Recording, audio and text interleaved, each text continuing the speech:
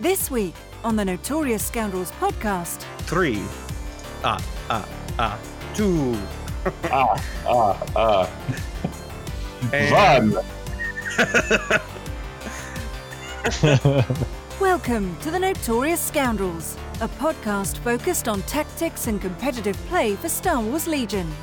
Hosted by Kyle Dornbos, Michael Barry, and David Zelenka, with Jay Shalansky, the man behind the glass. Hello, and welcome back to the Notorious Scoundrels podcast. What's up, Jay? Hi. Hi, Jay. So I'm joined by Kyle and David today, and I'm going to run this podcast for a little while, I guess. Yeah, we can't even like talk about promos or anything without screwing up. So Yeah. So I'm taking over this week. We kicked Mike off, and making sure Kyle's limited to a script, and we'll be good. I have a set of responses that I'm going to read from a teleprompter here. Yeah, very robotic responses. Yeah. No, Mike couldn't make it this week. He will be back next week. But we got you, Jay. Yeah, I figured I'd fill in. Give you guys somebody to tell that they're wrong about things. It'll be great. But I guess we'll start with housekeeping first. So as usual, the Fifth Trooper Network, as you guys I'm sure have seen between this podcast, my podcast, the blog that David and Kyle and myself and Evan this past weekend have been contributing to, as well as Mike is doing his Road to Worlds, right? His Road to Worlds blog. Right. So we're all providing content. We got tons of video content that we're planning as well. And all of that is because of listeners like you for supporting us on our Patreon page. And it's going great. If you haven't seen, go take a look. We are doing these new T-shirts at the mid or the high level. So at the end of the quarter, you'll get a Debacle T-shirt. I know a lot of people, I saw the other day, that's kind of caught on, the Debacle. So I'm hoping that it keeps going and you'll get a T-shirt out of it if you're one of our subscribers. So it'll be cool.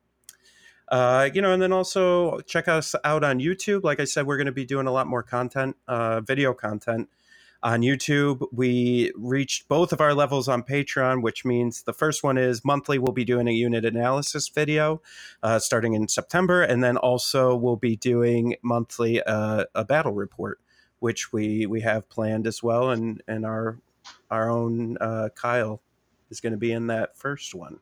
Yep. So that's pretty exciting. That was one of Kyle's robotic responses. Only one of 5 that we've approved ahead of time. So I'm actually not even here. I'm just a soundboard. Clicking buttons over on my side. Yeah. We actually tied Kyle up and gagged him, so he's no longer allowed to do this. We threw him in the Imperial brig. That's right. And then the last bit of exciting. So as you're hearing this, today is the last day for you to enter for that Clone Wars box set. We're giving it away. And so this evening around 11 o'clock is when the contest ends. And we will draw the winner and announce them Wednesday on our Facebook page, on the Fifth Trooper Facebook page. And I will literally mail it out that day. So there's a chance if you win and you're within the United States, I've made an offer that I will ship it outside of the United States as well. But if you're within the United States, there's a solid chance you could get it within 3 days. So I will ship it priority mail to you, to your home, and happy times. For those of you outside the United States, customs and stuff. So I don't know, a week. So, but you can go to thefifthtrooper.com/giveaway. And basically, we're just asking you to like and subscribe to all of our stuff so that we have followers and we feel loved. And I made sure to tell my friend Hercules Rockefeller about this promo. I think I saw that he signed up. Yeah. Awesome. I hope he wins. She was. It's weird. Does he live in the same area as you? You know what? Actually, he lives in my basement. At the moment. That's really nice of you to put your friend up like that. Yeah, It's the name for that part of your soul, your tabletop gaming soul. So let's see what else we got here. Okay, so at Nova, the narrative events, do they still need rebels, Kyle? Is that still something They that do, they yeah. need? Okay. They still need rebels. So they were short like 7 rebels. you don't say. So they may well with the Tauntauns now, maybe, right? Maybe people will start going. Maybe there's just not a lot of actually, and we can talk about this in our news segment as far as Nova predictions are concerned, but there's actually just not a lot of rebel players like in Nova. Right. It's probably about 60-40 Empire, if not like 65-35. Okay, so. If you're going to Nova, I'd like to issue a challenge to you. Okay, I want you to go to Nova, join this event as the Rebels. I want you to get as many Tauntauns as we can onto that table, and I want to see what the net effect is. I want to see what a horde of 30 Tauntauns looks like in this narrative event. That would just make my day if that happened. So if you're a Rebel player in the Virginia area, just join that event. Just do it, man. Just do it for the cause, for the rebellion. That would be amazing.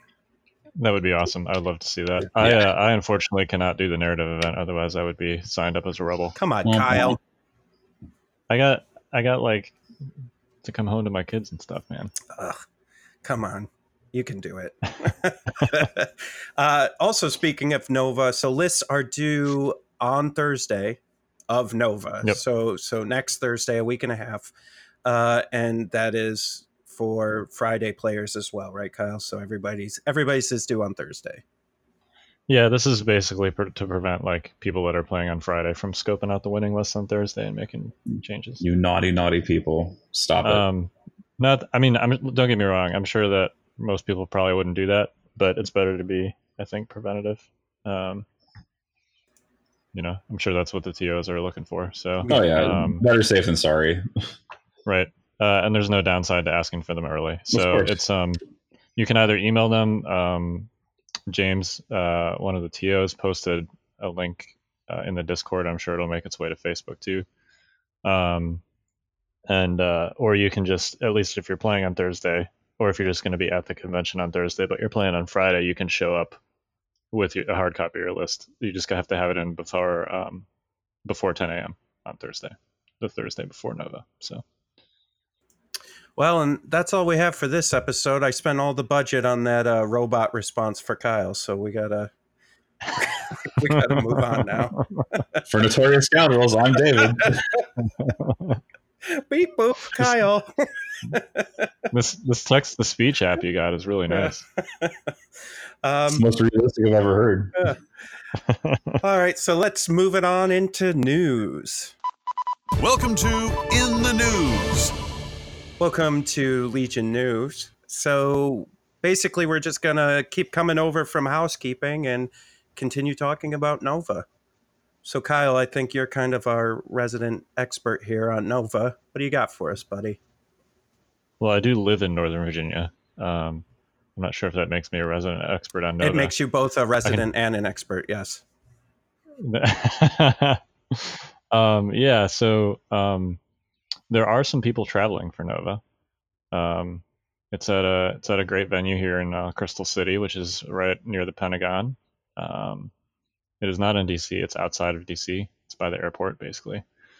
So super easy to travel to. I know there are some people traveling, but definitely like a very significant portion of people that play at Nova are East Coasters, or even, we have a fairly large community here. We had 20 people at our stores RPQ a few weeks ago. So I would expect to see, a lot of our people from our local scene, which is a pretty competitive scene, but it also is, as we sort of alluded to earlier, very Empire heavy.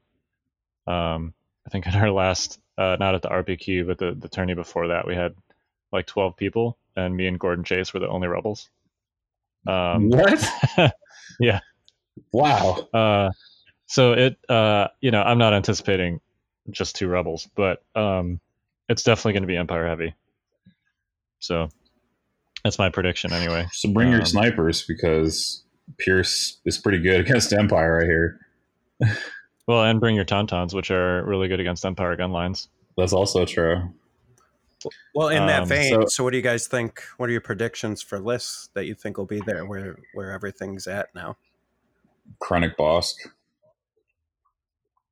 Yeah, I think that's going to be a popular Empire model. It's actually pretty good against So fill Tauntauns. that out for people who maybe don't know what else is in that list besides Krennic and Bosk. Well, Krennic, Bosk, Death Troopers, couple snipers. Actually, 3 snipers you can put in that list. You can also put medics in it as well, and like 4 DLTs, I think. Krennic with improv. So I've run this, and in fact, just a little preview. I ran this for our bat rep that we're going to be posting at some point. It's I think it's probably my favorite Empire list right now. You're right there, David. Yeah, sorry. You have to cut that out. You have to beep boop that. You have to. Anyway, so it is at least the version I run is Krennic Bosk, 3 snipers, 4 DLT storms. 2 of those DLT storms have medics. So it's 10 activations with Death Troopers, Bosk, Krennic, 2 medics, 4 DLTs, 3 snipers. It's a pretty nasty list. It can dish out some real range 4 firepower, but it also has some tools to deal with aggressive threats, specifically the Death Troopers, Bosk, and Krennic's command cards. Voracious Ambition and Deploy the Garrison are both excellent against both Tauntauns and Luke Sabine.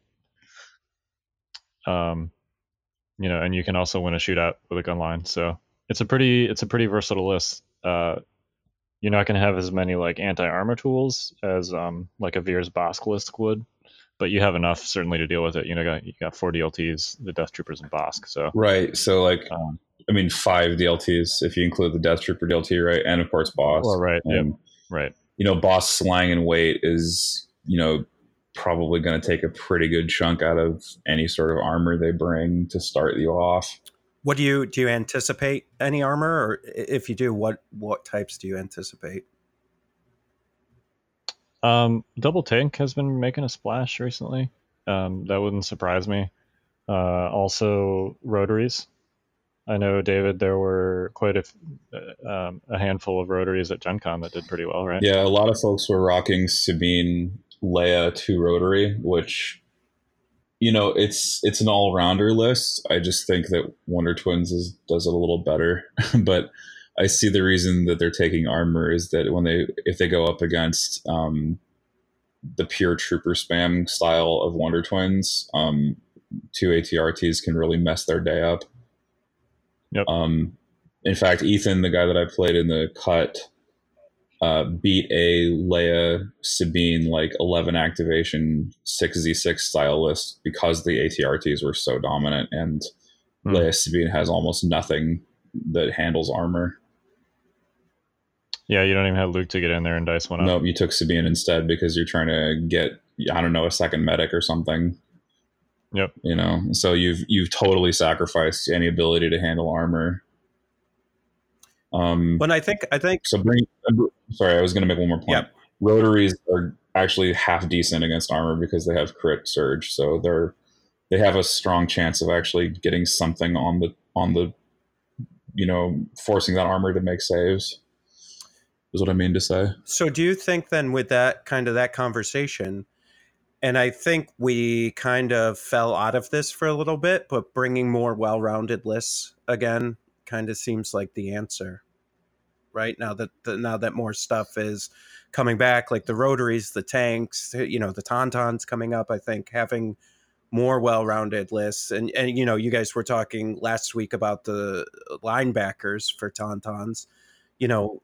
It sounds to me like a well-rounded list is back in fashion. Yeah, it's largely Tauntauns, speaking, yes. I would say Tauntauns specifically, trample gun lines, which the efficiency gun line, like if year 1 of Legion has been anything, at least going back to LVO, basically since snipers were out, it's kind of been the year of the efficiency gun line, 10, 11 activations, 2 characters, a bunch of core, and 3 snipers, or 2 snipers with like a special forces, something else mixed in there. But those lists get wrecked by Tauntauns.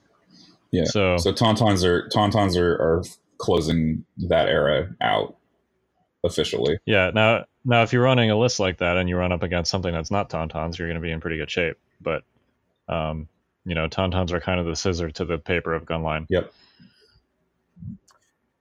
Which I think is a good thing.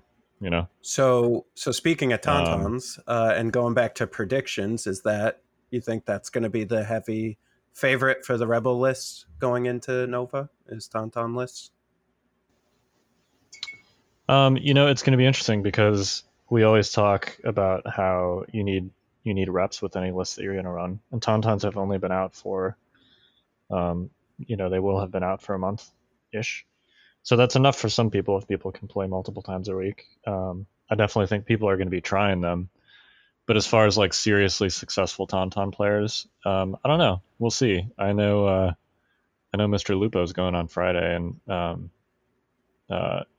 he's very good at getting reps in. So I wouldn't be surprised if he tries the new hotness. I heard he might be mixing. He might be mixing them into his usual fare. We might see the Sab fare. Yeah, Tauntaun Saboteur, which I'm just like, what a mess. That sounds terrifying. It sounds utterly terrifying. After you're done dealing with the Tauntauns, it's like, oh, you spent all that time trying to kill my Tauntauns. Now I have 3 Sabs in your girl. Yeah, or I have like 6 bombs on your side of intercept. Right. Yeah, good luck with that. Like that. I can't even, especially in his hands, I can't even imagine. Yeah, something ridiculous like that. But no, triple Tauns is good. There's no question. I mean, double Tauns is good too. Do you think Sabine is still good? Oh yeah, Sabine's still good. Less good. Tauntaun specifically make her less good for a couple of reasons. I think she's still good though. And I know of several like experienced Luke Sabine players that will be there. So I don't know if they're going to be shifting at all, but I would definitely expect. I mean, we ended up talking about Tauntauns again, so I guess I'll go down this little tangent for just a second here. So the trouble that I have with Tauntauns, the primary thing is that Leia has that No Time for Sorrows move. And so if you end Sabine close to any Tauntaun, even with the Darksaber, she's going to have a pretty tough time breaking out. The Darksaber is only 5 dice. And Tauntauns on No Time for Sorrow's turn can get through dodges. That's most of your attack pool, eclipsed by dodges. So if you tie up Sabine in melee, not only is she not going to hit a target that's softer, she's also just probably not even going to do a whole lot of damage to those Tauntauns on top of it. And plus, they're going to be in melee with her. Now, you can force her to disengage. That's all well and good, but a disengaged Sabine is a vulnerable Sabine. So... And you're wasting a turn with exactly, Sabine, which is really damaging. Unacceptable. Yeah, it's unacceptable. Your opponent successfully charged your Sabine, and your response is to withdraw, which is like a huge loss in tempo, right? It's unacceptable, like you said. It really is. Yep.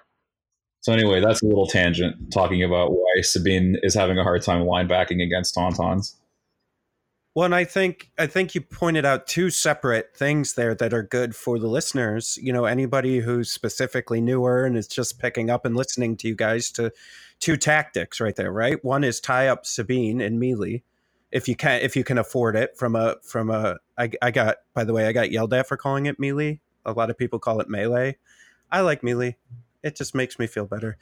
So you tie her up. That's how you stop her from doing stuff. And like David said, basically make her ineffective if you can handle the hits that she's going to put out, especially if she doesn't have Darksaber.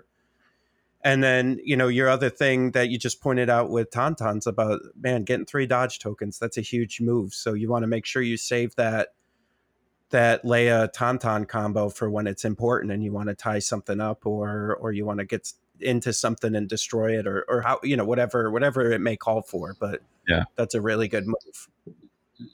Yeah, it's just a crazy combination, especially with uplinks and tenacity. And if you have like a veteran with a fire support, piece, you can shift like 6 units up at once because you have 3 uplink Tauntauns. You got 2 targets with no time, and you have the coordinate from the veterans to the emplacement. So that's just it's just amazing how much free stuff you get doing that. There's your Rebel entire Legion, right? Yeah. You pay a 30-point tax for it, but hey, Leia's 90 points. Well, at least 30 points. I would consider the veterans themselves attacks. Yeah. Okay. Yeah, that's fair. But yes, you can definitely pull that I off. mean, if you really want to go like hyper efficient, you can just cleanse the veterans out of that list and just add a couple Z's and be golden. Right. You know? Like if you're quote unquote content to run only 2 tauntauns, you can do Leia 6Z6s, 3 snipers, and 2 tauntauns. Yeah. And that all I fits. think you need to run 3. I don't think 2 is enough. I think 3 is better. 3 I think bust. 3 are bust at this point. I think you have saturation at that point. Isn't that interesting? Because that's how speeder bikes were for the Empire. Remember with the Veers? I had that same thought earlier today. I was like, oh my god, heroes with 2 tauntauns are exactly like Vader double bike at the beginning of the game. They're just not quite enough of either column to be good. You know? Yeah. That's interesting. So what do you guys, with all that conversation about what we think the lists are going to be, what do you guys see as favored to win?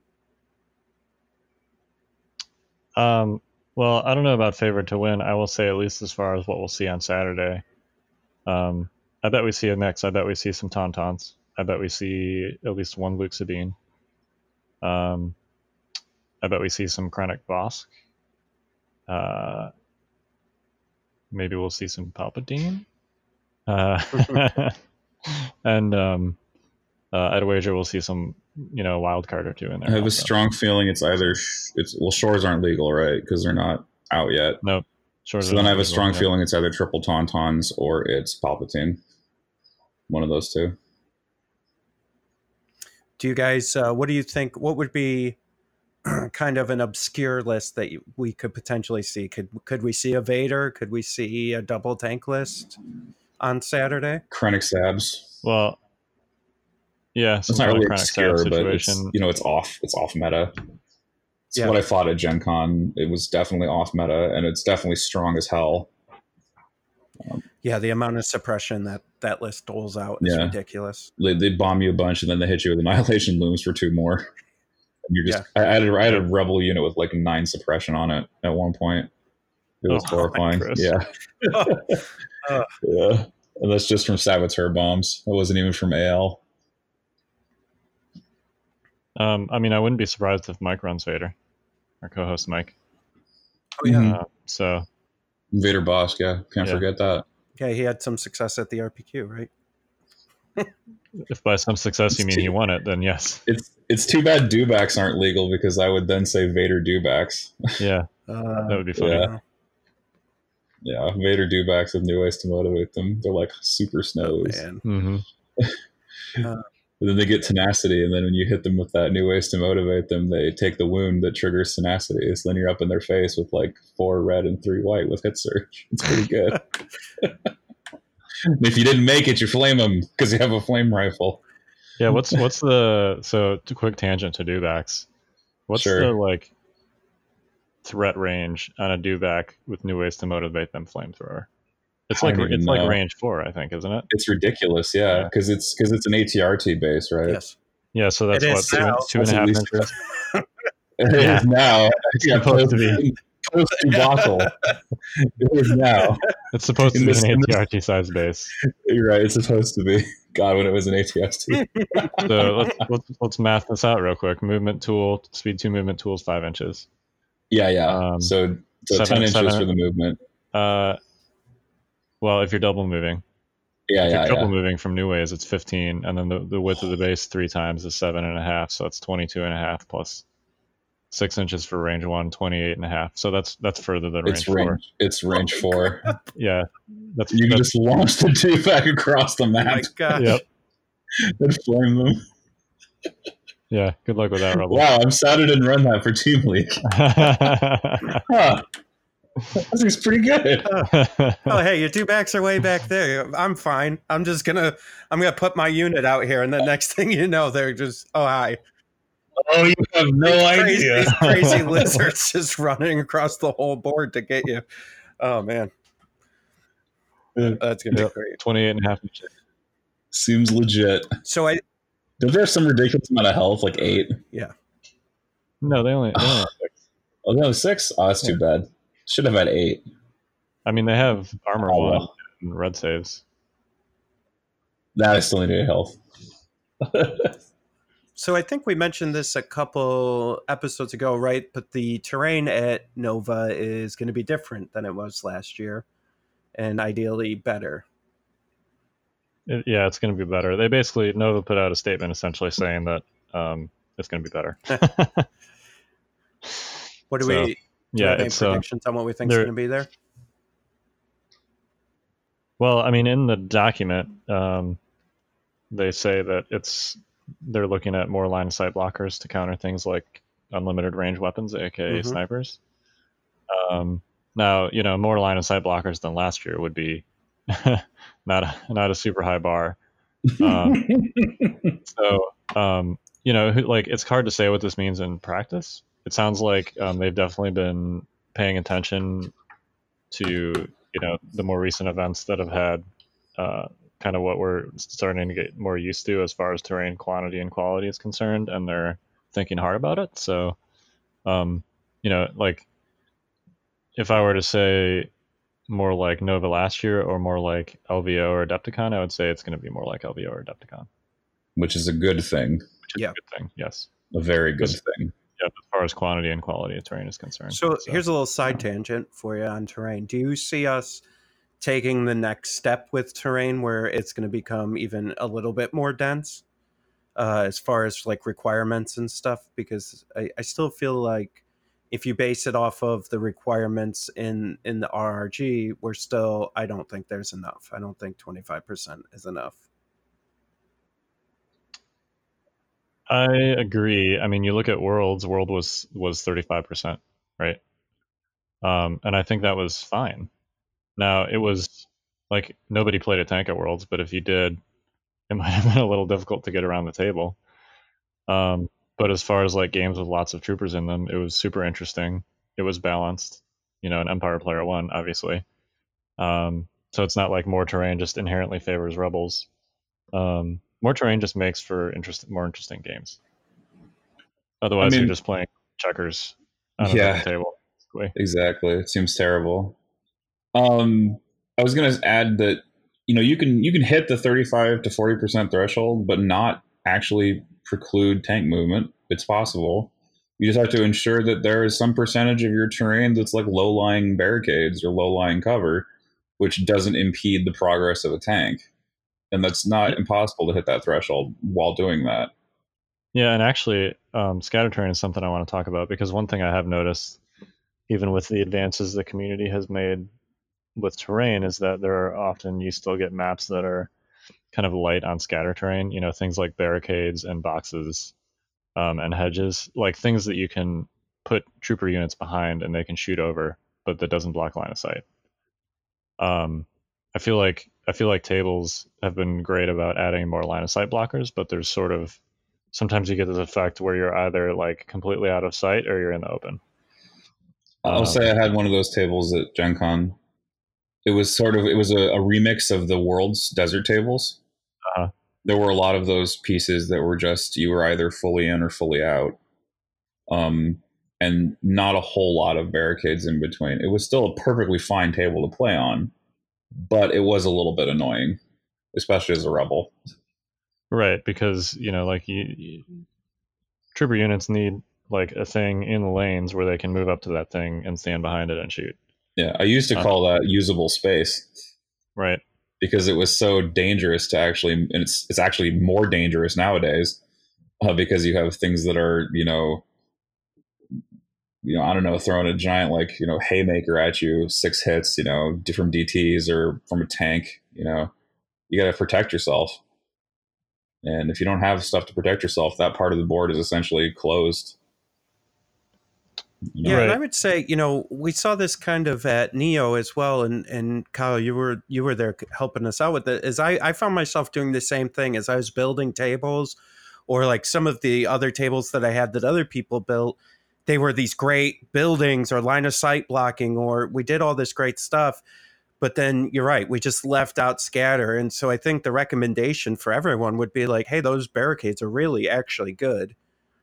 You might as well just paint them up, make them the style of your table and just toss them on the table because you're going to need them. They come with the game anyways, so you might as well just go ahead and use those. Right. I think every table needs at least like 6 to 8 barricades plus, 4 to 6 things that are like barricades. Yeah. If that makes sense. Like boxes, so boxes are great because you can call them light cover. Barricades are always heavy cover. So if you just have like 12 barricades on your table, that's not going to be very interesting. No, it won't be.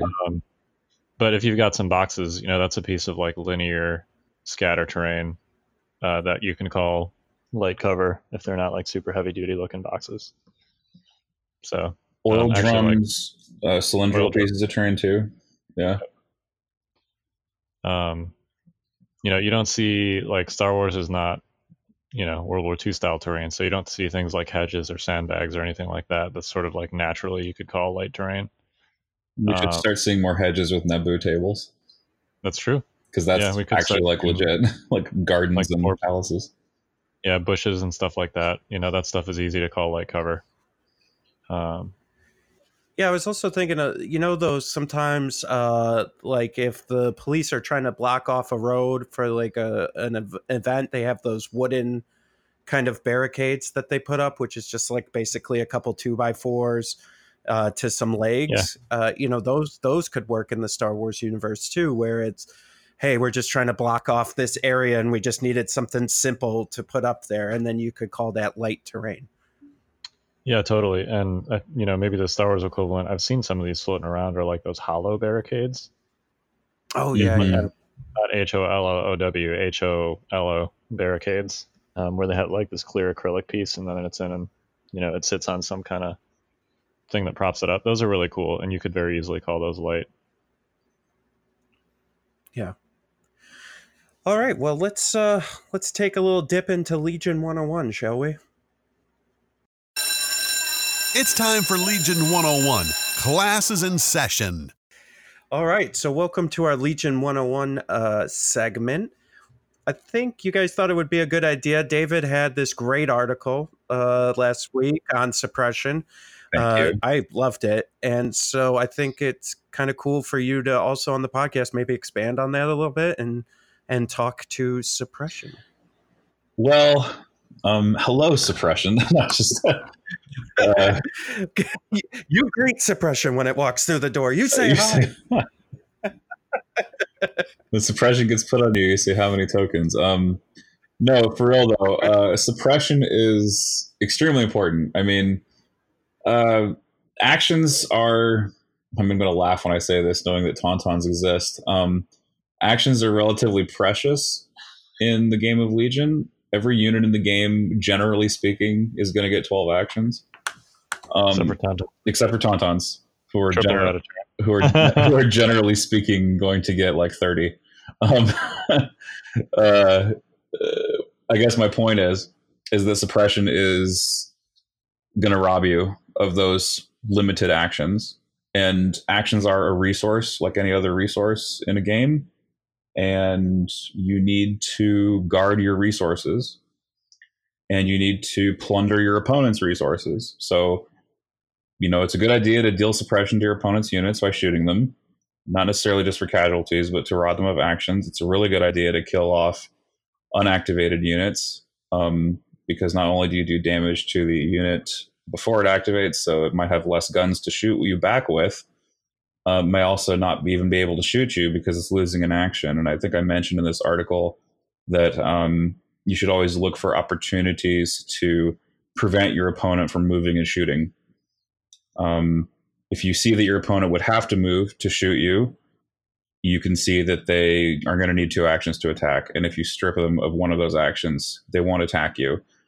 And no matter what quality dice, the best defense dice are the ones you don't roll, because it's never a question about whether you're going to take wounds or not. So I guess core point 1, always be looking to shoot your opponent's unactivated units, because it's really effective. Core point 2, you're going to need to guard your resources. Like I mentioned, you're going to need to have some ability to handle suppression in your list. Most of the time, that's going to be through Inspire. So if you take Leia or Veers or any of the officer specialist upgrades, you're going to add some Inspire to your list. That's really good for getting rid of suppression on other units. You can also think about investing in more courageous units that don't lose actions to a single suppression token. Officers increase the courage value of a squad.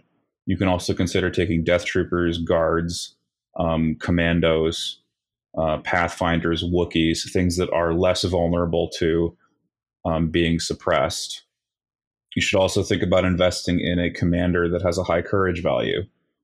Luke is the quintessential Courage 3 commander for the Rebellion. Jyn Erso is a less common commander, but she has the same ability to give that Courage 3 bubble so things don't panic.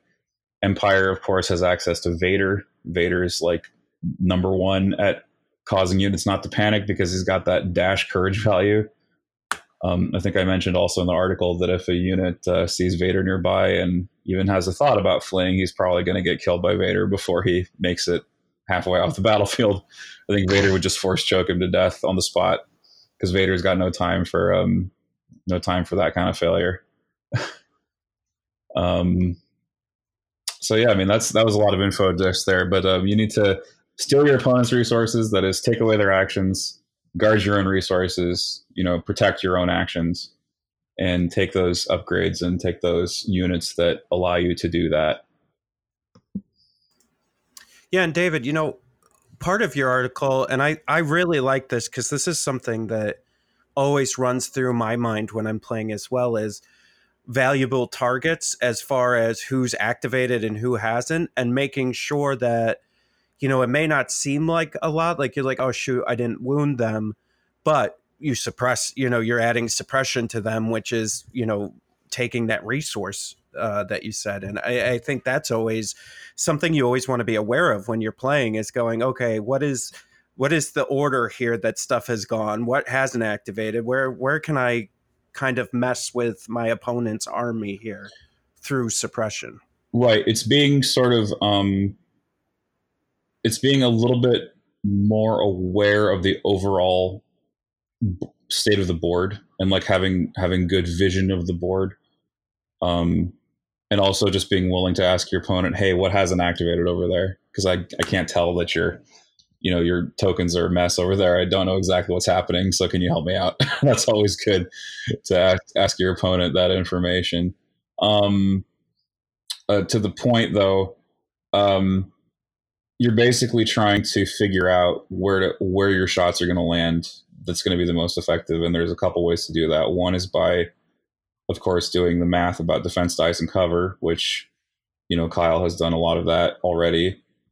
And then the other math equation is counting, what that unit is going to end up doing when it activates.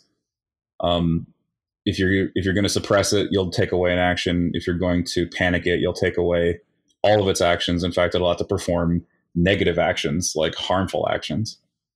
And so, just having vision of the board, having an awareness of the order of operations about, if I do, if I can suppress that unit, they won't shoot my other unit, and then this unit gets to move twice, or just, things like that. A hypothetical series of events in the game, which are then condensed into what's called a line in strategy. So David, what are your thoughts on, like, if you have opportunity, let's say a particular hero, let's say Han, for instance, Sure. right? Like, he's going to cause some trouble, and you have opportunity to maybe suppress him out, to where he's going to panic. Where's the value, marker in that when gauging value for suppression? Well, so there's a couple of benchmarks here. One is you just want to, your first benchmark is, can I suppress him, right? And so if you're looking at the board and you say, well, if Han gets a move, he's going to put multiple targets in range 2. That's bad, right? Han's got that great range 2 pistol. And so you're saying, well, if I suppress him, he doesn't get 2 actions to move shoot. So I'm going to put some effort into suppressing him. if he's got a fair number of suppression tokens on him already, like say 3+, he's courage 2. You're going to look for commanders nearby that are boosting his courage to 3. Luke is 1. You're very familiar with Flyboys. But you're going to look to see what his total courage is, whether that's 2 or whether that's 3 or whatever. And you're going to do a little bit of math. Hopefully you've memorized some of these things beforehand using Kyle's suppression tables, because he's got tables for you that let you know what the chances are of a unit keeping its suppression token after it rallies. And you say, okay, well, if I can panic him, that's probably good. But you do have to look at the end result of what that is. You have to sort of weigh it against the cost of all other potential actions. But generally speaking, it's pretty good to panic something like Han, just because he's such a good unit. And he's also like a cornerstone of your opponent's list. He's a hero. He's got a bunch of command cards. He does a heck of a lot of damage if he's left untouched. So you just have to sort of think about the relationship between the hero that you're targeting and what he could do if you leave him alone. And if he's not suppressed, get him suppressed, because he doesn't have keywords like charge or relentless. And he doesn't have abilities like force reflexes where he can just take actions anyway. He's a hero that needs all his stuff. And I feel like, too, there's kind of 2 different strategies, right? So there's the immediate need of suppression. Like, I need to suppress this unit now so that they only have the 1 action. But then I think there's like a 3-round kind of suppression strategy that's going, okay, I know this is going to be a big deal. Maybe round 2 for intercepted transmissions, or maybe going into round 3, I know this is where this is going to kind of turn the tide and change things. So maybe I start laying suppression down on Han now. Like somebody that's good with that is Krennic, right? Yep. And just start like adding suppression now so that I can maybe just keep him bogged down for a few rounds, and then maybe panic him during round 3 or 4. That's an extremely effective strategy against heroes like Han and even General Grievous with their limited courage value of 2, who don't have easy ways of dumping that suppression. Now, obviously, you can force your opponent to recover. Recovering is nice for your opponent because they can just dump their suppression, but it slows them down, because not only did you steal an action by suppressing them, now it's gotten so bad that they have to waste their whole activation getting rid of your suppression. So recovering just for suppression is super negative. Generally speaking, unless there's some other like exhausted upgrade they're trying to get back. Well, and I like that you said that, because I know recently we had a tournament or something, and somebody had done that where they got a bunch of suppression on somebody, and they weren't panicked, but they were definitely suppressed, and they just recovered, and they were like, oh, and I was like, no, man, like that's really good. Like don't sigh and discuss. Like you just ate up their entire turn that round. So they might that was great. They might as well have been panicked, because they didn't get any actions. Right. Yeah. So while we're talking about Han and Grievous, as far as like if you're using Han and Grievous, there's some really important ways, even though they don't have any have a low courage and they don't have any natural suppression removal tools. 2 tools that they can utilize, both of them, are strict orders and endurance. Mm-hmm.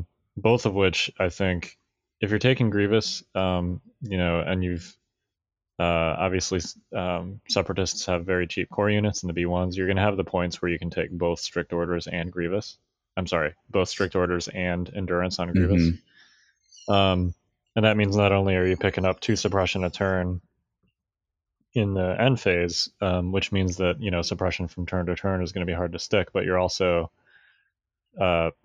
Grievous usually has a face-up order token because he's your commander.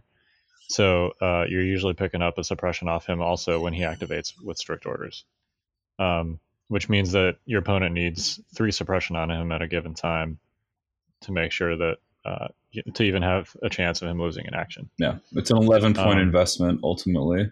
So it's a really cheap one, right, when you think about what it can give you. Right, because he's your centerpiece. Right. It's like insurance in a sense. You're taking out insurance on this 200-point unit. to make sure it works. Right. And especially in his case with separatists, where they can give an order to every unit in their army, basically.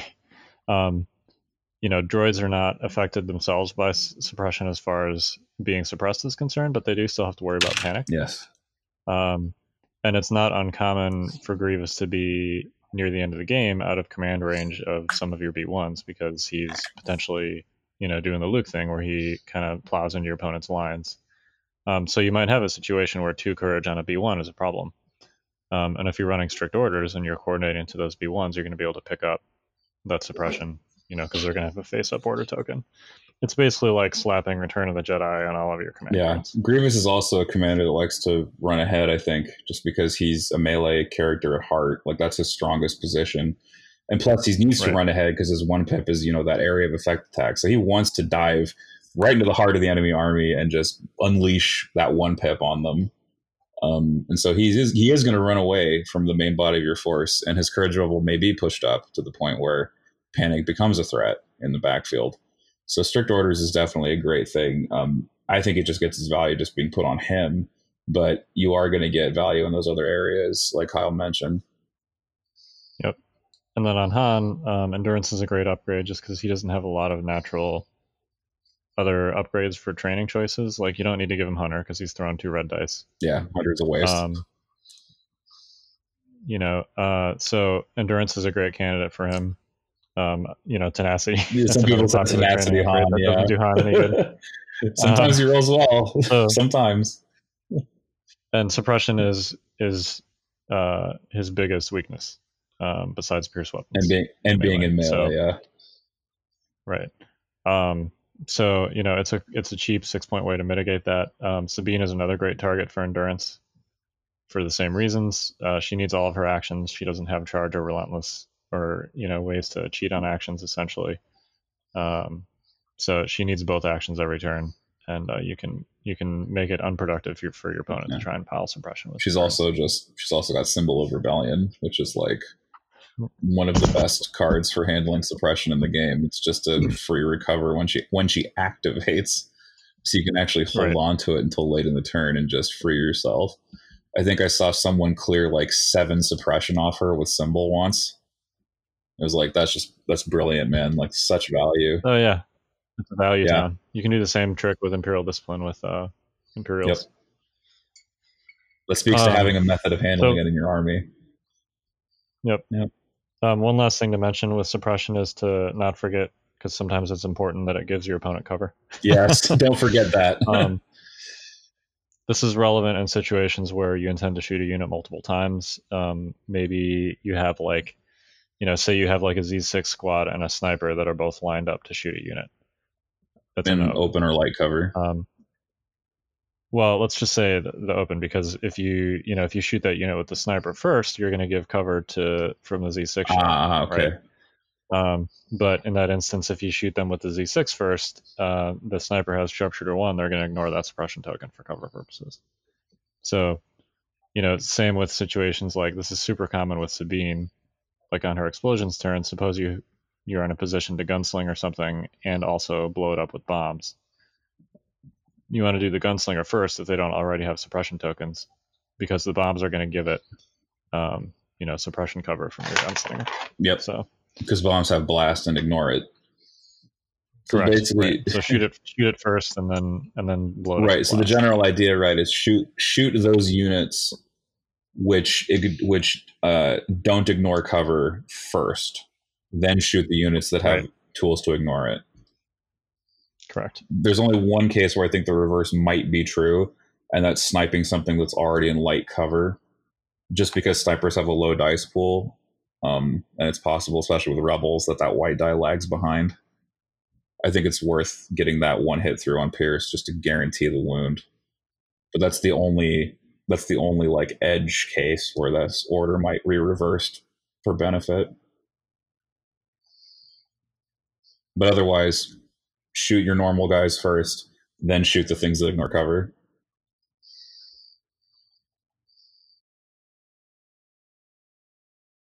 How do you feel? Do you feel like that's good for suppression? Oh, I think that was a lot of information, man. I'm just going to recommend people read that article I wrote because it's got a lot of the fundamentals. And actually, it is 101. The next 101 article that I'm going to be producing is, it's related. It's a little bit tied into that first one. It's about how to count. Counting is a really important skill in Legion. One. Yeah. One action. It's really important to learn to count in Legion, and we're gonna learn how to count actions and potential actions together, as well as pips, and probably there's a third thing I did. Oh, counting activations. Duh. Okay. Love it. And that's all at thefifthtrooper.com. So, like, if you're playing in an important game and your opponent still has like 5 units left to go, you should not go with Luke and engage an unactivated core unit near those 5 units. Bravo. Is that what you're saying? Bravo. Perfect. You'd be surprised what I see. Speaking of that, I think we can move on into competitive and tactics now. Get ready for advanced tactics. So, competitive tactics. We're going to be talking about using some of the new upgrades that are in the Clone Wars core set and potentially the upcoming unit expansions for legacy units. Who wants to start? Which one of you competitive tacticians would love to start here? Let's start with link targeting array. So there are 5 upgrades we're going to talk about in here, and we'll just list them off here real quick. Link targeting array, aggressive tactics, electro binoculars, smoke grenades, and force guidance. These are all upgrades from the Clone Wars core set that can be helpful to Rebels and Imperials. And let's talk about how. So link targeting array. This is only on a vehicle or an emplacement, but when they get a face-up order token, they get a free aim token. And it's what, 5 points? 5 points, takes a comm slot. So you can't run an uplink and this unless you have 2 of those, but still pretty good. You said it was only on emplacements and vehicles, correct? Okay. Correct, yep. So it's really meant for ATRTs, tanks, speeder bikes, E-webs. E-webs, yes. E-webs. Yeah, so usually, it's nice insofar as vehicles especially, and to some degree emplacements, are units that you both want to have orders on, and based on how you set up your list, you're usually prioritizing them for orders anyway. Like if you're running 1 or more tanks, that means the tanks are the focus of your list, and you're probably running them with Veers, and he's going to be giving them orders. Because you want your orders on your most important pieces, and vehicles are likely to be that. If you're running an ATST, that ATST is going to be your focus piece, so you're going to want to give it orders anyway. So you're essentially paying 5 points for a free aim token every turn, which is pretty amazing. I mean, it gets really crazy when you consider that a lot of these vehicles, especially the Imperial vehicles, have ranged 4 weapons attached to them. So, if you're already in range, you put an order on the tank and then you aim shoot. That's 2 aims. And then you put Veers behind that. Veers giving an aim with spotter. So now you have 3 aim tokens stacked onto your vehicle. You're probably going to do some damage. Like the number one complaint, I think, of vehicle users was that they would get to a position, roll their attack pool, and then come up with like nothing because they had to spend time getting into position and they couldn't shoot with an aim. But this like completely mitigates that. You're going to have an aim wherever you go as long as you have an order on you for 5 points. I mean, that's excellent. That automatically boosts the output of whatever vehicle you're taking it on. And then you pay like 10 more points for the hammers pilot. If you're an Imperial, you're sitting pretty. If you're like a tank with a rifle pintle, that's like 8 dice at range 4 with 3 aims behind it with hit surge. So you're feeling pretty good about that attack pool. So for me, and I know Kyle is not a fan of eWebs, but I am a huge fan of eWebs. And when I saw link targeting array, the thing I was thinking about was I used to run this Pelp eWebs list, and I was just thinking about how good that would be with that, like being able to give them the order, the aim, they could move standby, or Pelp could pull the strings. I mean, there's so many things that you could do with an eWeb now. Oh man, like that's pretty exciting for me. Or give them the order, pull the strings. They'll have the aim, so then they can either shoot or move up, and then they're that much closer for their next round for their activation to then move and attack with the aim, or aim and attack depending on where you are. It just the same goes. Well, it opens up, like you were saying, with the tanks, right? Like there's just so many more options now. Right, and it also solves the major dilemma of tanks, which is you're taking this unit not necessarily to capture objectives, but just to be a huge beat stick, and it's going to fulfill that function even more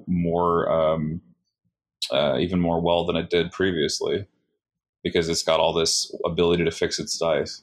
Little tangent, but because you said that with the tanks, do you think that there is a point where, and I don't mean this in a negative way, but tabling your opponent is a realistic move or goal instead of playing to the objectives?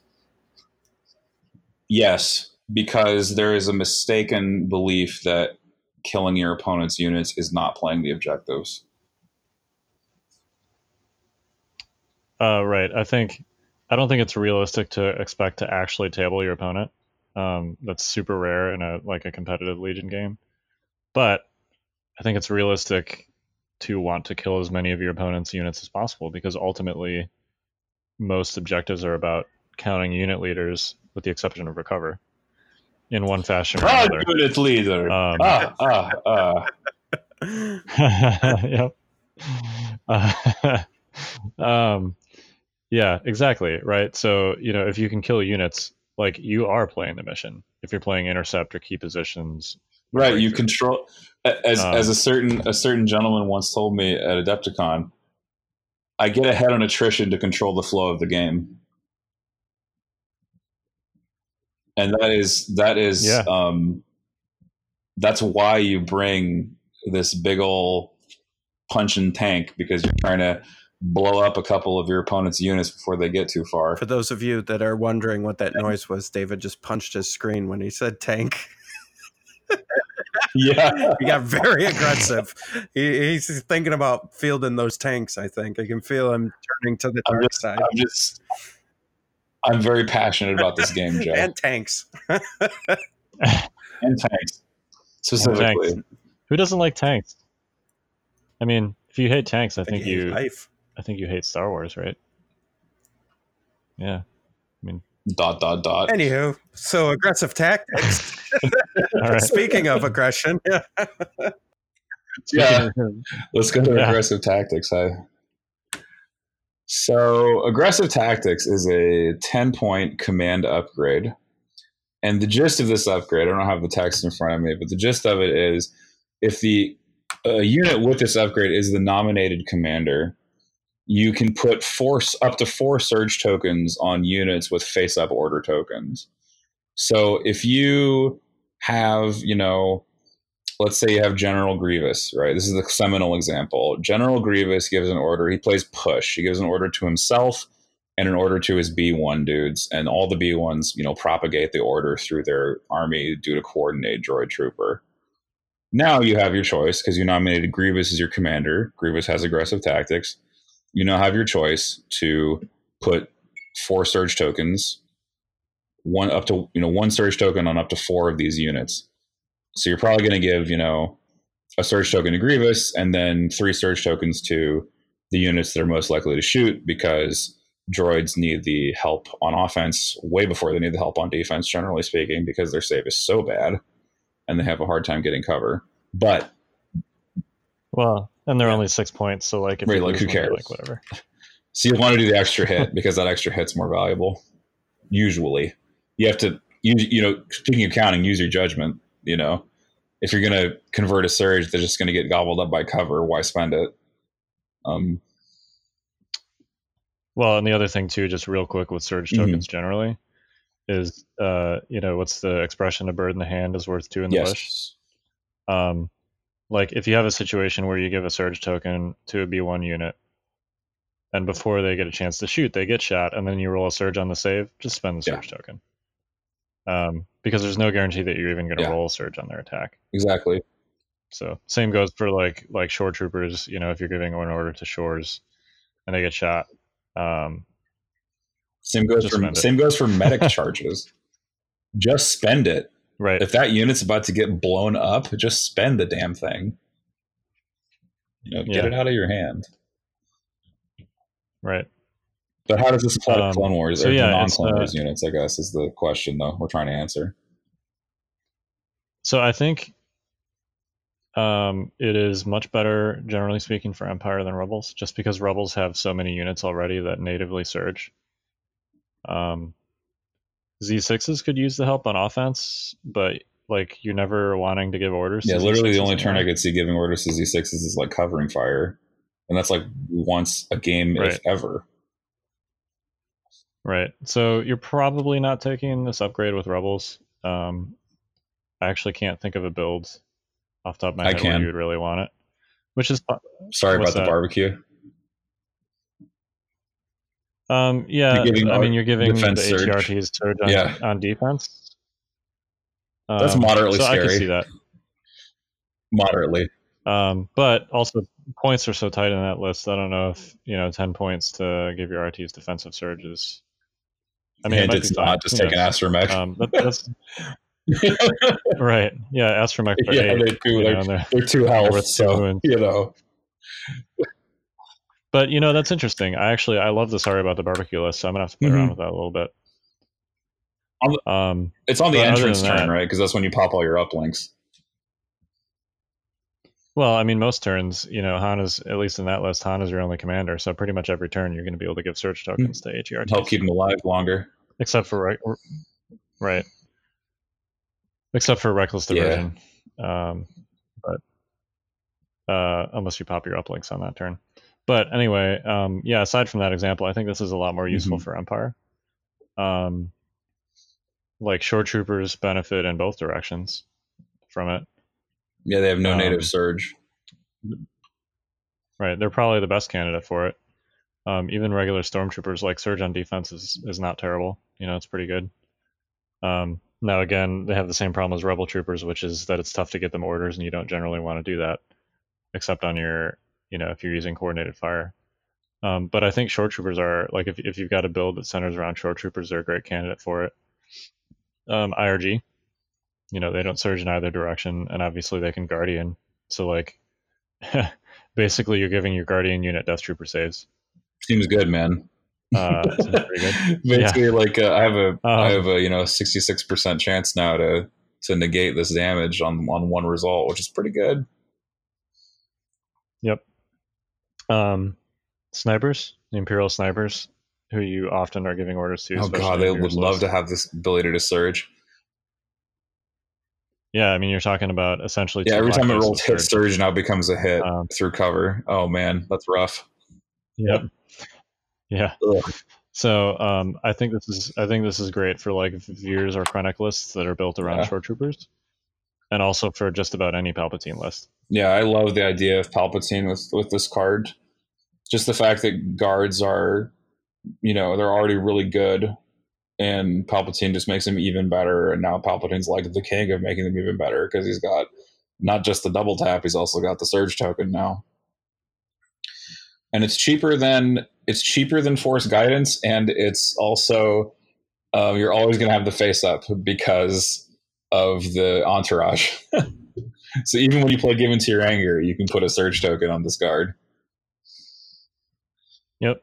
And if you're running, if you can afford to fit like a shore and a mortar in there, even just one, you get the free order from Entourage. Obviously, you want to give an order to Palpatine, but that means like even if you don't uplink those shores on your push turn, on your assault turn, And on your entire Legion turn, they're getting an order, and they're getting a name token from their unit ability and then aggressive tactics. So it's also great for that, a common tactic that Eric Reha loves is to play entire Legion on first turn and get full control over all 3 of your snipers and Palpatine, and then essentially you have 4 snipers between the 3 snipers and pull the strings that you can have go immediately back to back to back to back with surges now.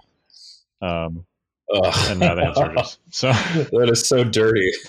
Yeah, if your opponent has any exposed units, good luck with that. Good night.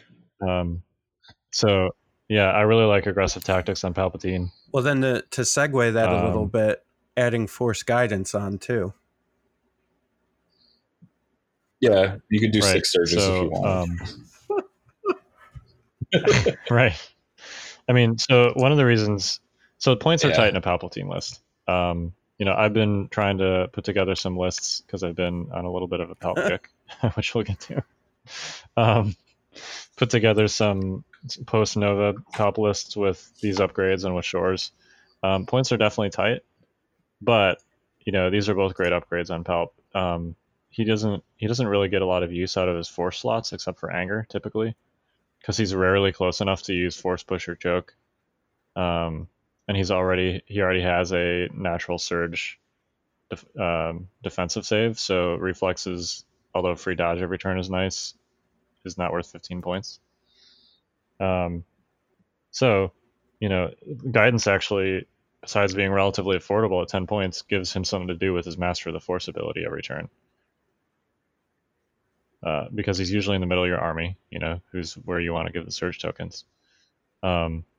And you field him with a lot of units that need them, like snipers and IRG. So I really like Force Guidance on him. I think if you can only take one, you're probably still taking aggressive tactics because that happens at the beginning of the turn for free.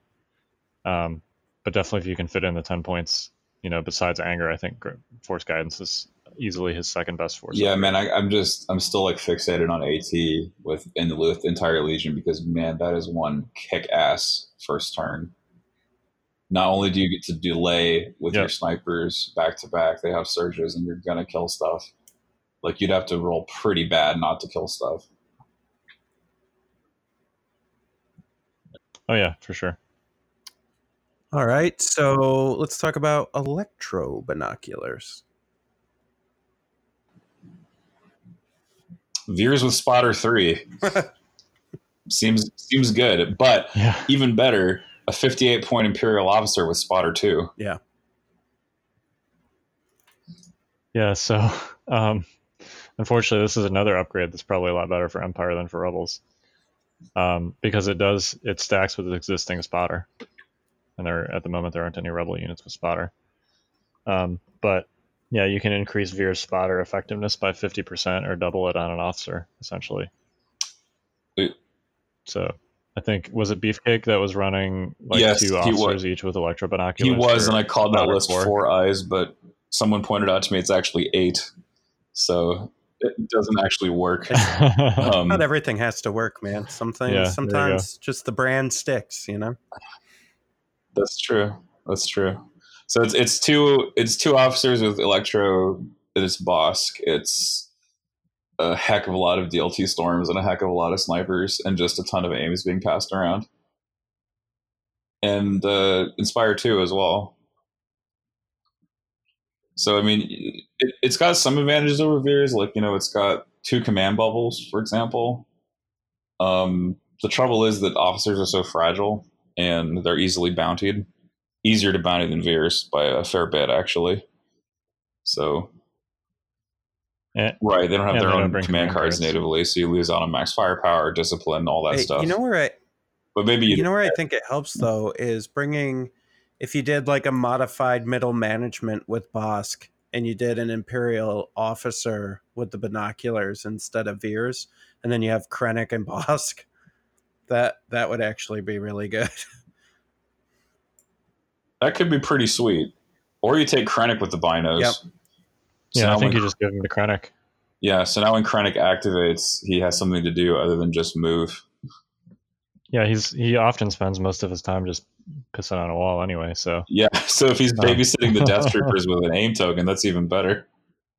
Yeah, because Death Troopers both really need and really benefit from aim tokens. Mm-hmm. And if you're firing at range 4, you're not going to be able to take the aim action every turn because you got to recover. But if you got your boy Krennic there, just feeding him aims every turn, I think that's a great upgrade in a Krennic. Yeah, lets your Death Troopers take aimed shots while recovering, which is pretty dope. Yep. Like this idea that like you're investing 100 and some odd points into a unit, again, it's like protecting your investment, right? Because you're gonna make the shot, and if your shot doesn't work, what the F am I doing with this 100+ point unit? I should just take more stormtroopers. Well, and with that, like you're also looking at a deploy the garrison turn with potentially 3 aim tokens. Yep. Because Krennic can just pass and they have one from ready and then they can aim themselves. Yeah. Ugh. Oh man, I want you to do that with the short range config. Oh my god, yeah. Oh yeah. A lot. Walk in with the short range config and re-roll 12 dice with 3 aims. Oh man. Woo! Spicy. So good. That's what 3 red, 9 white. It's something ridiculous.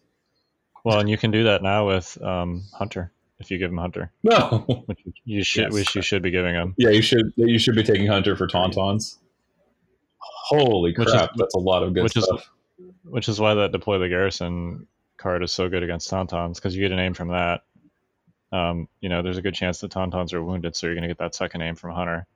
If you can get that range 2 shot, and take an aim action, like you said, you're throwing 11 dice, and each aim rerolls 4 of them. So you're probably going to get a few more hits. Yeah, I was actually doing the math in my head earlier for this because I was thinking about Krennic Bosk as a Tauntaun counter. And yeah, you're going to get probably like 9 hits with that pool. So you could even play some other games too. If you on the Death Troopers, right? If we were to put the comms relay on them with aggressive tactics, you could hand the comm off to, like, let's say a sniper. You know what I mean? And so now you're able to start handing out surge. I mean, you could do. There's so many combos. How about short troopers? They have target 1, so they get a free aim when you give them an order. So comms relay that aim to the shores. Yep. Yeah. Oh man, that's rough. And then if you set up, so we talked in our coordinate episode, we talked about setting up like a coordinate chain with shores where you give comms relay to the mortars also, and you use multiple shores. So shore number 1 gets an order from the entourage comms relay, gives an order to mortar number 1, which passes that order to shore number 2, which gives it to mortar number 2, which passes that order to shore number 3. So yeah, that's an expensive combo. Like, shores are not super cheap, right? But the shore mortar combo, if you're not buying any upgrades or anything on the shores, is I think 16 points cheaper than 2 DLTs. So I like the shores E-Web too. E-Web, Kyle, it's a good one. Yeah, I guess.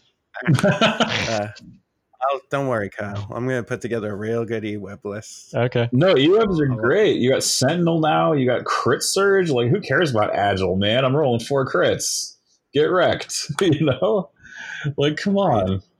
Well, and that barrage generator. Tauntauns hate suppression. Of course. So. Yeah, they hate it. Ooh, E-Webs making a comeback. All right. Anyways, moving on. Smoke grenades. That's our last one. These are okay. I guess they're good. Grenades. They're good for I was gonna say they're good for battle droids, except battle droids can't take grenades. Yep. So it's like, well, what's the heckin' point if they can't do that? So for people that don't know, there's 6 points. When you toss it, you add smoke 1, which is place a smoke token within range 1 and in line of sight of your unit leader. And then smoke tokens, basically every mini in a unit must be entirely within range 1 of a smoke token to benefit from its effect. But they improve cover, right? They don't say light cover, they improve your cover. So if you're standing in a light forest and you can spend an action to pop smoke and you'll get heavy, which is nice, right? But you have to spend an action to do it. Yep. Well, and if you're firing out of it, you're giving your opponent the same cover. Yes. So I could see this, like, if you're taking, the problem is the units that this is useful on are not at the moment terribly competitive. Like if you're taking full commando units, this would be good because they get low profile, right? Right, and their So you sharpshooter throw some one. smoke in front of them, right? And their sharpshooter one. Right. But it's 6 points. It costs an action. I don't know. I could see this being useful on tables that don't have a lot of terrain, but I feel like generally it's better to just save the 6 points than use the terrain on the table.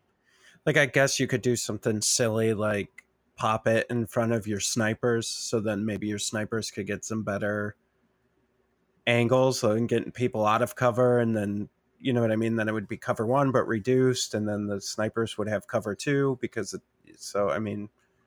another unit they're good on is full scouts. Same thing. Yeah. Right.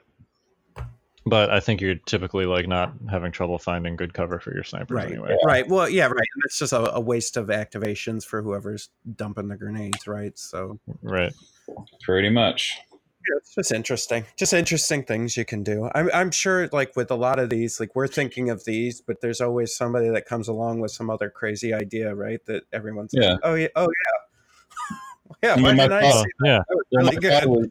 My thought would be to take a naked squad and just put smokes on them, and then they're like the smoke battalion or whatever. They just walk around smoking whatever needs to be smoked. I don't know. They're my favorite battalion. Can you please play battalion? Please just play that list. I want to see it. Just smoking whatever that needs to be smoked around on this battlefield. Yep. Smoke break. Yep. Smoke break. What is this, a union chop? Oh, jeez. Okay. I do think, like, if you're using this, you got to bring some cotton to your table because, you know, you can't just throw a little token down there. Yeah. You got to bring the full 3D, fully crafted tabletop solution. Right. That's what cotton was made for. Yeah. Don't get it twisted. That's what it was made for. Right. Well, you know what? I think it's about time we move into exploration. Let's go exploring with Notorious Scoundrels. All right. Welcome to Notorious Scoundrels Go Exploring. Tell us, Kyle, what would you like to explore today? I would like to explore a very old man. Good. Good. That sounded so weird. Did it? It did. I want to explore a very old man. and so I did on Friday night. I explored a very old man.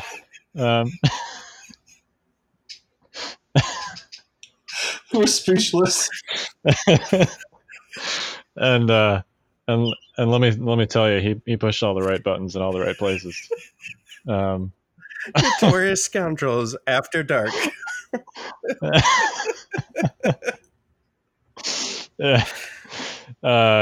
So that old man is Emperor Palpatine, Sheev Palpatine.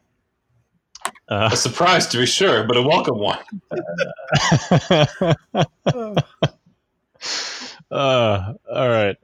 Seriously, so I played. I think that he is. So we talked about this a little bit last week, or maybe 2 weeks ago. He's a good counter to aggressive rebel units, specifically Tauntauns, Luke, and Sabine. Between the guard, that you can double tap with pull the strings and give into your anger, and just his lightning. He does a good job of dealing with all of those things. Riha also, R1, also demonstrated that he can hold his own against traditional efficiency gun lines when played correctly. Because R1's a god. That's why. He is the Palpatine master. Yeah. So I actually consulted him for advice on what to run and how to do it. I played Casey Garnanina on Friday night. with Palpatine. He played like a double bounty hybrid thing. It went pretty well. I was pleasantly. It was one of those things where like it's a combination of like everything going your way and then also the dice being hot, and you start like apologizing because it's There's just like nothing your opponent can do. You're just rolling rocks. The avalanche is burying him.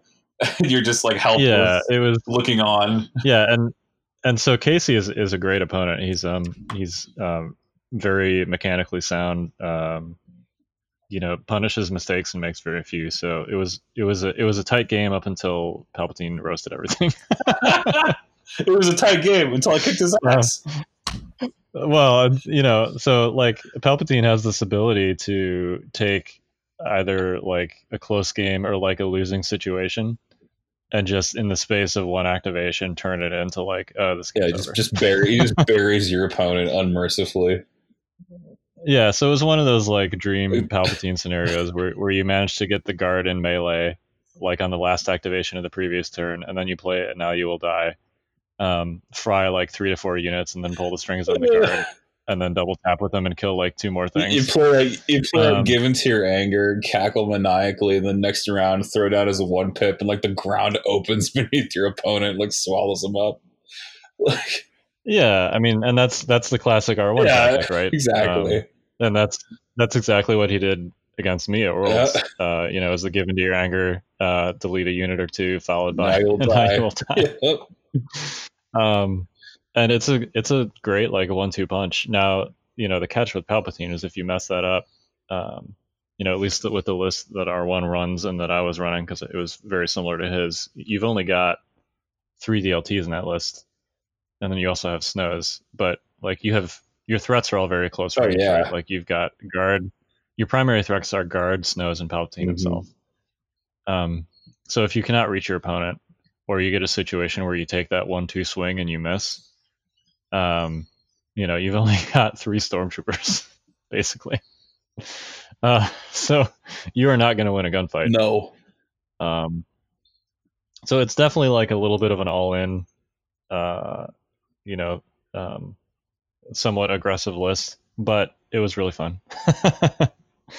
I'm going to mess around with him a little more. I think that he's well positioned actually in the current meta with Tauntauns running everywhere. But that said, he's also very difficult to play. I think I got lucky, it was a combination of getting lucky between the hot dice and positioning and stuff, at least on Friday. And I know that you need like 10 or more games with Palpatine to really play him properly. So it seems very unlikely I'll get that before Nova, but I'd be lying if I said I wasn't considering it. I just go for it, man. Like, I bet people like, I'll just tell you this. Okay. So I played a Palpatine the other day, and I literally forgot that Give Into Your Anger exists. And I died. God. Okay. Because he's just so uncommon nowadays. Yeah.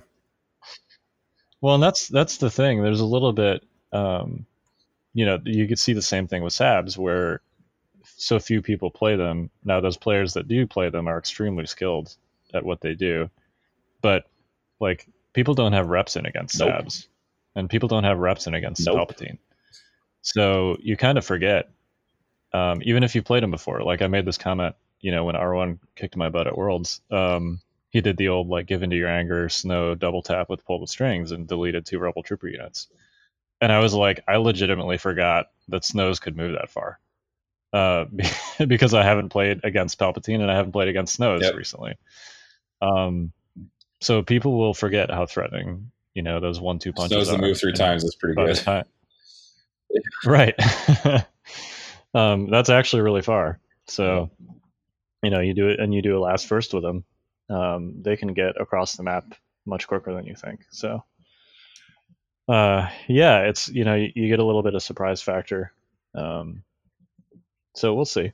It's I'm much more comfortable with almost any Rebel list. I will probably end up putting Luke Skywalker on the table again, like I always do. But don't do it. See. It's a good time. That's surprising. Will eat you. What's that? What's surprising, Jay? I thought I thought for sure you would have gone with your Invader League list. What's that, Veers Bosk? Mm-hmm. So I've been going through a little bit of an identity crisis because the list that is my playstyle, which is like gunline efficiency, that's essentially what I've been running some version of for the first year of the game, gets countered pretty hard by Tauntauns. Yeah. So as much as I am still considering that, and I know that it will do well against any matchup that does not feature Tauntauns, I also am worried about that matchup. So if I can bring, it's not an all-comers list anymore. It was an all-comers list for Invader League. It's not that anymore. I'm pretty confident that I could, do well against a lot of things that aren't the current hotness. But if Nova was a month ago, definitely I would be playing that. But I don't think we're in that place right now. So yeah, and I think I asked this off air, but doesn't it feel good now that you guys are talking about being scared of a rebel list? Well, I think there has. For how long have we been talking about Empire lists being scary? Well, right? I think actually rebel lists have always been certain rebel lists have always been scary. Mm-hmm. I think that there are, we've talked about this before. There's less variety of units that are competitive for rebels, but that doesn't mean that rebels are bad. There's plenty of great rebel units out there. Yeah, and I like the fact that we're talking about being scared of rebel list because it also means potentially the end of the pure like vanilla efficiency gunline, and I think that's great. I think it's great that Tauntauns are shaking up the meta. I think it's great that Luke Sabine, are shaking it up, maybe with a little bit less splash. But Veers Bosk is also disadvantaged versus a Luke Sabine list. So, I think it's great that we're talking about scary rebel lists. I think it's great that we're talking about efficiency gun lines being disadvantaged against something. I would have, liked more than a few weeks to prep for my playstyle being invalidated, but yeah. I want to say no, it's not invalid, but never mind. I mean, David, you've been casting a lot of team league games. You've seen what oh my god, yeah. Lines. Do you want to? We're supposed to talk about Palpatine, but I guess we can't escape it. The Tauntauns pulls back in like a black hole. Well, they're the reason that I'm considering Palpatine. Well, yeah. So Tauntauns versus Gunline is not a pretty picture. I mentioned it earlier with Sabine in the triple dodge situation. Like if you have linebacker units that they just run away from or around, and they get in there, and if you roll 4 hits, it's going to go to 6 with Ram, and it's going to like knock something off the board, generally speaking. Empire has a bit of an easier time because your saves can bail you out. Rebel saves are less likely to bail them out. So, I mean, it's still pretty bad. Like losing, most of a squad to a Tauntaun charge is horrible for anybody. And without, some ability to resist them in melee or some way to trap them in the approach, either with, range 4 or some ability to suppress them to limit their actions, you are dead meat if you let them touch your gun line. So you need to have some kind of ability to deal with it. And Palpatine has your back, bro, because Palpatine can use his lightning in melee, and Palpatine has Royal Guards that can double tap, and Palpatine can give him all kinds of goodies now with surge tokens, and guards would love Tauntauns to approach because guards are awesome in melee. That's their favorite place to be, is melee. Tenacious guards roll a crap load of dice, and they'd love to be able to aim and charge and have a surge token to fix their dice further. So Palpatine's pretty good. Plus he surges crit, and he's suppressive, which is even better. Yeah, Tauntauns hate suppression. So just to piggyback a little bit on the Tauntauns versus Gunline discussion, besides like the raw damage that they do in melee with RAM, the reasons that there's such a problem for Gunline is your units tend to be relatively close together, or at least in a line, right? That's why it's called a gunline. So they can typically suppress multiple units with their speed 3 move and relentless and displacement. But also they can kind of move, like good Tauntaun players will essentially move from one already activated unit to another. Like if you're buried in melee, you just wait until a unit somewhere along that gun line has activated, and then you do a move, charge something that hasn't activated, and then do another move because you disengage and tie yourself up with that activated unit, and then they can't withdraw that unit. If you don't have access to force push, there's no way to get that Tauntaun out to where you can shoot them. So you could try and punch them, I guess, but at that point they have 2, maybe 3 dodge tokens if you use No Time for Sorrows. So like, how productive is that really going to be? So that's why they tear up gun lines so effectively, is because they're very good at putting themselves in positions where their targets cannot withdraw and you can't shoot them. So a list that is built around shooting things obviously has issues. Yeah, it sure does.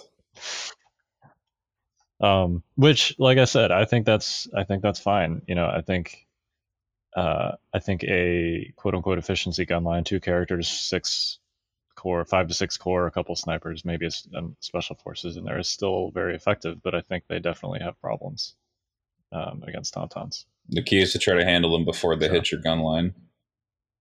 I think if you wait until they hit you, it's too late. Yep. Now, we talked earlier about Krennic Bosk. That is a list where it's very doable to hit them before they hit your gun line. And you'll have Hunter DTs and Hunter Bosk, hopefully. Right. You have two hard-hitting range 4 units that have Hunter and don't care as much about dodges either because they are crit machines like Bosk, or because they get so many hits that, Death Trooper shot, you're going to get 6 or 7 hits and 2 dodges. All right, you're still going to kill a Tauntaun. Yep. So that is I think a example of a quote unquote gunline list that still does okay against Tauntauns. And that's why it's on my list of options at the moment. But generally speaking, like that's a long way of answering your question, Jay, about why I'm not playing my Invader League list. No, I appreciate it. I think it's just interesting. I mean, that's why we all love this game, right? Because it seems like every couple months it changes. Yeah, which is great. Like, I'm super comfortable with that list, but the meta isn't. So yeah, and then as Clone Wars comes out, God knows what else is going to happen, right? So it's just going to keep getting better and better. New puzzle to solve. Yeah, it's great. I love it. Yeah. Yep. All right, boys. Well, what do you think? Wrapping it up? Yeah. Yeah, I think. Any final thoughts? Oh, Tauntauns are really good, man. I like how we didn't have Tauntauns anywhere in the show notes for this episode, and we still talked about it for like 30 minutes. Gee, we shoehorned them in every segment. Yep. No problems. Yep. Oh. So, for those of you listening, watch out for Tauntauns. They're a thing. Yeah. They are a thing. And I'm super excited for Nova. Rebels, please sign up for the narrative event. Yes. And players, your lists are due on Thursday, so don't forget that. All right. Well, let's sign off. I'm Jay. All right. I'm David. I'm Kyle. We are the Notorious Scoundrels. You want to do that one again? Do it one more time. And we are the Notorious Scoundrels. There we go. 3 Tauntauns. Join us next week for another episode of The Notorious Scoundrels. This has been a 5th Trooper production.